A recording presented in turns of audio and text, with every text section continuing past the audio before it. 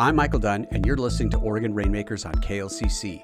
My guest today is Dr. Rick Pettigrew, the Executive Director of the Archaeological Legacy Institute of Eugene, which is a nonprofit organization using media to nurture and bring attention to the human cultural heritage.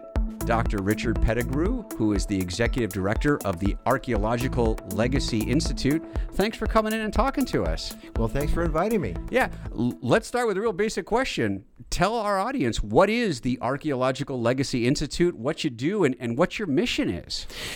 Archaeological Legacy Institute, which we will call ALI, is a nonprofit founded right here in Eugene in 1999 by myself. It's a registered nonprofit corporation in Oregon, and our mission is to tell the human story.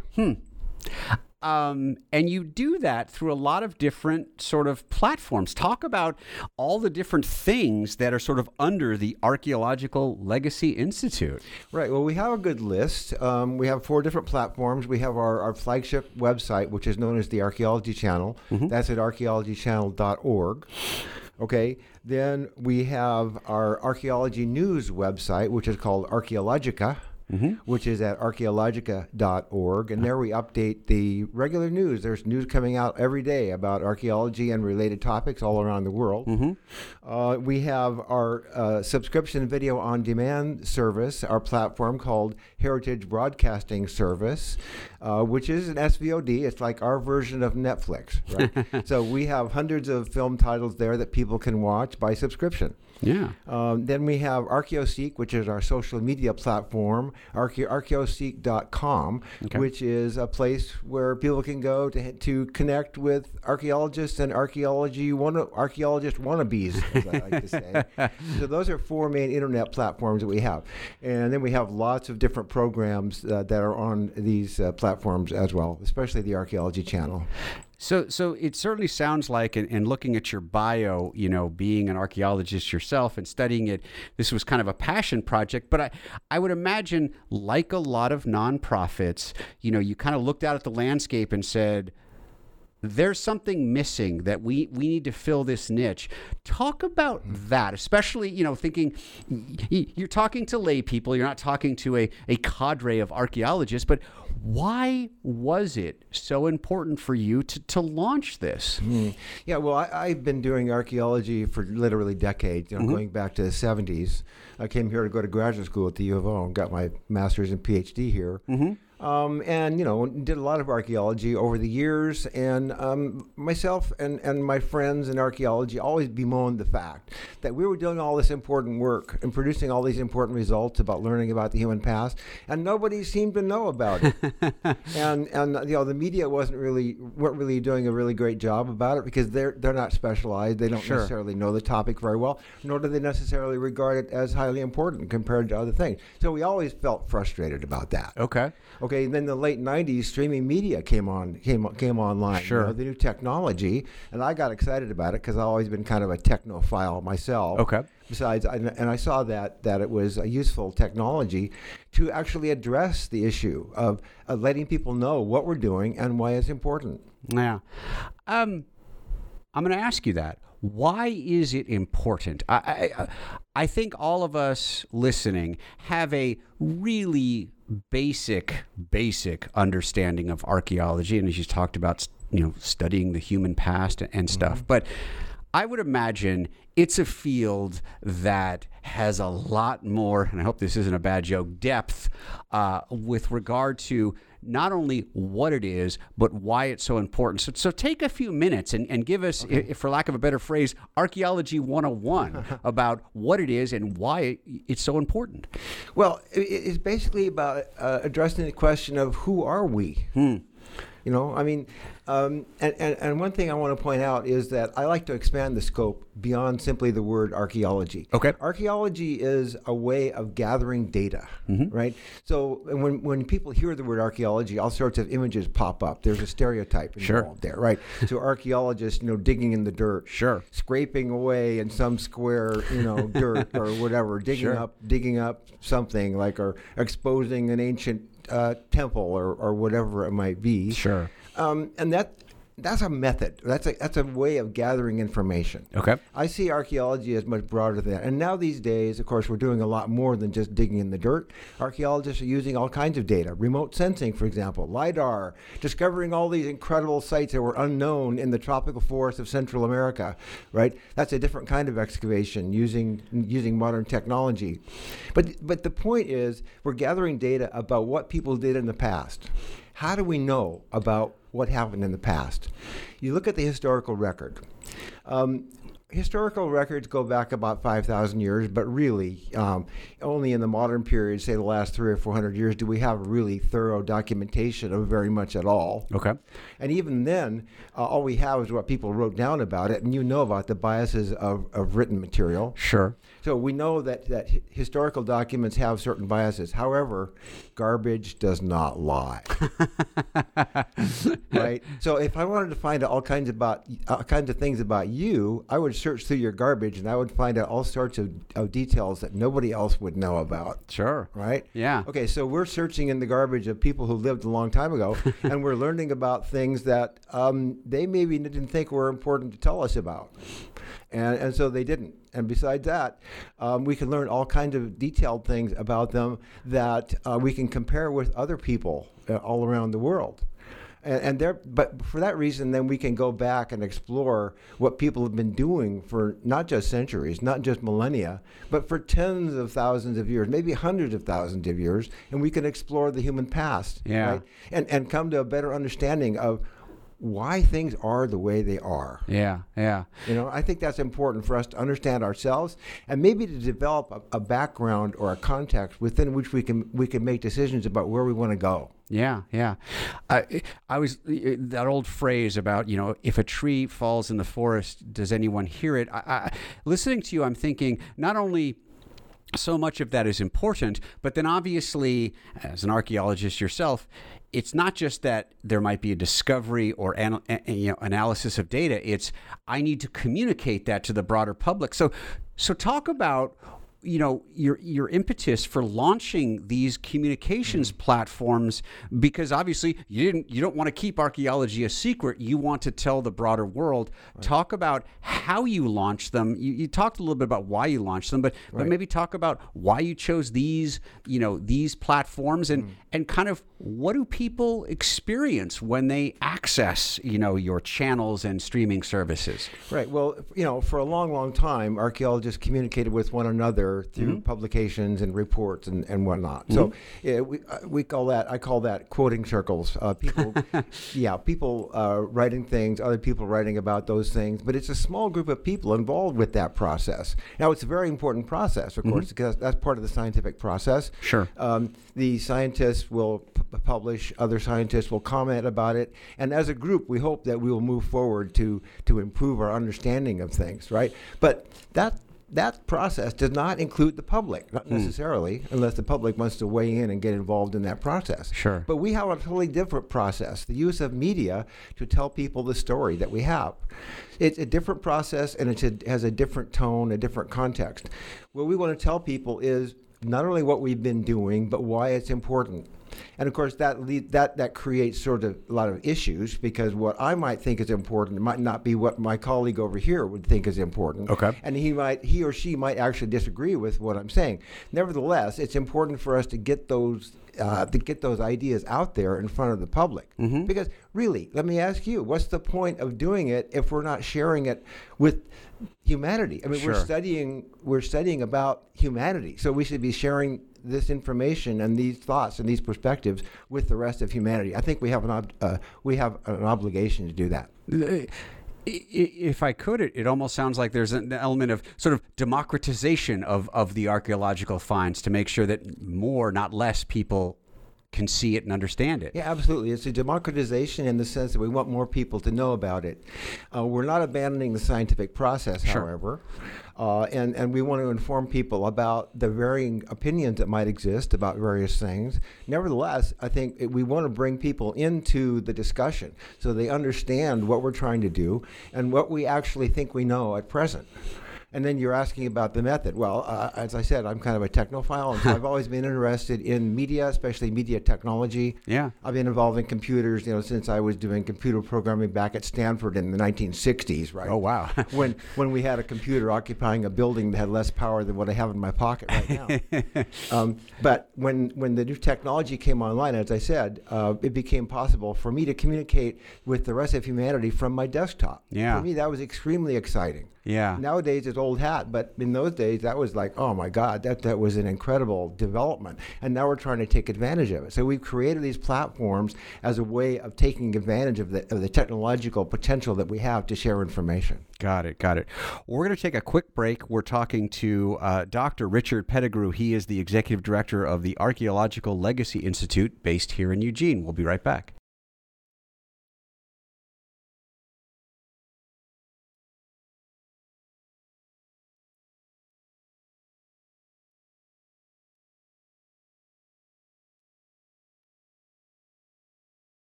And we're back talking to Dr. Richard Pettigrew. He's the executive director of the Archaeological Legacy Institute here in Eugene.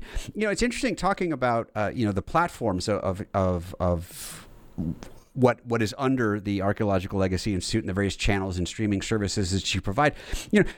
That's a great way, obviously, for experts such as yourself to educate and inform the public. But I'm also wondering, are there aspects of those channels that are two-way? So in other words, you can have a dialogue with the members of the public and perhaps even citizen archaeologists, if you will. Well, yes, of course. We have a way for people to communicate with us. I mean, you can go to TAC, which is my acronym for the Archaeology Channel website. You can on TAC you can find our email and you can communicate with us that way. We get regular feedback that way. And people can feedback also on our Archaeologica website. Actually, all four platforms have ways for people to communicate with us. And we have programs too that are more interactive, such as our annual film festival, the Archaeology Channel International Film Festival, which takes place right here in Eugene every year. It's going to be in May this year, from May 15 to May 19. Okay. People actually come. Yeah. And we interact with them personally, which I find more exciting and interesting than just necessarily doing email with people. Sure. I want to go back to when you were perhaps in the field, or some of the work that you did when you were a PhD candidate, or after you had reached your... Talk a little bit about... you talked a little bit about sort of the maybe it's the stereotype of the a pith hat clad person using a brush to uncover pots and other detritus from a past civilization. But I mean, give us kind of take us back to your experience in the field, whatever that was, and maybe talk about kind of the hardship, excitement, all of the human emotion of discovery.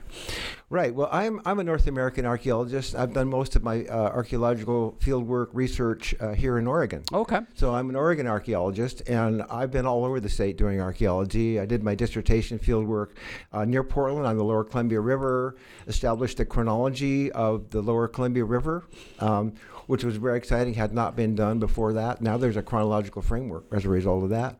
But I was the highway archaeologist here in Oregon, connected with the Oregon Department of Transportation through the University of Oregon. Okay. And that took me all over the state on various highway projects. Okay. Most of that work was pretty boring. I'd go, they would give me the plans of a project. I'd go there and look at it and mostly report, there's really nothing there to worry about. Okay. Move on to the next one. Occasionally we would find something of interest, and then we would follow it up with further research. Okay. And sometimes that would lead to a really exciting excavation project. We would make actually groundbreaking discoveries. Wow. So, and after I left the university, I got involved in the private sector. Most archaeology in this country is done by the private sector, private companies doing work under contract. Okay. I did a lot of exciting work here in Oregon as a result of that. So, but what's the experience like? Well, if you go out to do an archaeological excavation, it's a lot of hard work. And oftentimes you're there working and not finding very much, and it can be kind of boring. Okay. But at the same time, you have a group of people you're working with who are like-minded people, and so it's exciting to work with them. And occasionally you find really exciting things, and you really get into it with your colleagues. Yeah. Can you tell us maybe what was something truly exciting that you found? Okay. Well, we were when I was working with Infotech Research after leaving the university. This was back in the early 90s. We got involved in a natural gas pipeline project. It was a pipeline corridor running from the Idaho Panhandle down to Southern California. Okay. I was responsible for the Eastern Oregon component of that, and we found a site near Madras, which was absolutely amazing. The Johnson site, which has a continuous archaeological record going back more than 10,000 years, and including Mazama ash. There's about a foot deep, foot or more thick layer of Mazama ash from the eruption of Mount Mazama 7,600 years ago, and there's cultural debris, artifacts, and stuff below that as well as above that. That was an amazing discovery to make because that site had been investigated previously, and the researchers who worked on it didn't really find much, but we did, and because we probed deeply and we found some cool stuff, including a prehistoric house, a round pit house that was built directly on top of the Mazama ash, with a date on the floor of 7,000 years. Wow. Which is really significant because that period in Oregon prehistory is very poorly represented in the data. Interesting. It must be exhilarating to find something like that. I mean, I told myself I probably wasn't going to make any Indiana Jones references, but I do remember in one of the first film about they're having dialogue and the protagonist or the antagonist was talking about, we're just passing through history, but this is history, talking about an artifact, and I'm wondering, you're one of the few people who've touched something that is thousands and thousands of years old. What's that like? Well, it's a heady experience. And it gives you a lot of thought. I mean, you think a lot about these people, and you try to visualize what their lives were like based on the data that you have. So when you're holding an artifact that somebody made that. Yeah. And you wonder, who was that person? What was that like? What were their lives like? Yeah. And yes, but after a while, you kind of get used to that, and a lot of people are surprised perhaps by that. But yeah, we deal with that all the time. But we like to look at the bigger picture, not just about the individual who made that artifact, but about the people, the group of people that this person was living with, and also what happened to those people over a period of time. Yeah. I'm curious because what you just described, and you talked about, the historic record that showcases, a tremendous shock to the environment thousands of years ago, the eruption of Mount Mazama that created Crater Lake, and so on and so forth. I'm wondering, archaeologists in our future may look back at the time you and I are talking today, and something like the acceleration of climate change may greatly is impacting our society. And I'm wondering, do you ever think about what future archaeologists are going to say about our world and perhaps what some of our inputs to that environment are doing and what the archaeological record may reflect a thousand years from now? Well, archaeologists do talk about that. We reflect on that from amongst ourselves. And it is a fascinating topic. And I wonder how people are going to perceive us in the future. One thing I do know is we're leaving a lot more evidence than people of the past. Sure. So we have these giant landfills, which will become archaeological sites, and archaeologists will be able to analyze those and do statistics on the various kinds of debris that they find and how that changed over time. And of course, there is a climate record. There will be a climate record showing how the climate has changed, and I think the cause of the climate change will be very clear by that time, and pretty well known, I would imagine. We are creating a record. We are going through, I think, a transitional period in human history, and it's already being recognized by not only anthropologists, by geologists, calling it the Anthropocene, right? I mean, we used to call it the Holocene. Now we're entering the Anthropocene, right? So the impact of humans on the climate and on the environment is very evident in the physical record. Yeah. going back to when you were working, and you talked about, working in relationship to highway projects and whatnot. I imagine there were times when, because of your work, you had to kind of metaphorically put your hands up and say, stop, this is important. We need to tread carefully here. Did that create some tension, with regard to the projects that you worked on? Because I imagine, you want to build a highway, you want to get it done, you want to keep going, but then this archaeologist comes out and says, just a second. Yeah, that's right. So that's kind of built in, that is to say, that is a problem that we recognize and that we have a process for addressing. It doesn't mean we're always going to agree about that subject, sure, but there is a process, and it's a state-level process. Basically, the archaeologist needs to find the data and then make a case for its significance. Is it significant or is it not significant? There's a process for doing that has to be agreed at the state level, and then the project is perhaps modified based on that. Decisions are made. The project makers, the proponents of the project, have to address those issues. But it's kind of a murky subject. Okay. We can't necessarily say automatically what the outcome will be. It's a group decision, and the archaeologist doesn't necessarily agree with the outcome. Sure. But I can give you an example of what happened way back in the 80s. We were doing we were exploring the area along the highway, which now exists between Veneta and the area to the west of the coast. Okay. Right? It's a relatively new highway. It didn't exist. So I went out and surveyed it, walked along, found some traces of stuff, and we found some archaeological sites.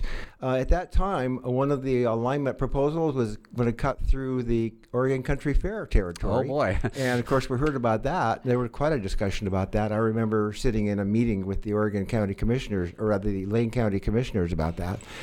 And fortunately, we ended up finding another site right in the path of that proposed route through the Country Fair. Wow. And so we explored that site, and that was a good reason for the project proponents to go back to the original alignment, which was away from the Country Fair. So in a sense, we kind of saved the Country Fair by finding an archaeological site that moved the project away from it. Well, many of our listeners would be very happy with that. Dr. Pettigrew, my last question for you is, you've done so much here in the state. Maybe a message to listeners about, kind of talk about the rich archaeological milieu, if you will, of Oregon and what you've seen over your years. Right. A lot of people don't really think about that. They don't understand that necessarily. Oftentimes I get the question, well, what kind of archaeology do you do here in Oregon? Because they can't imagine, right? Because Oregon history only goes back like 200 years, right? Sure. And they say, so do you do Indian archaeology? And my thought is, well, duh.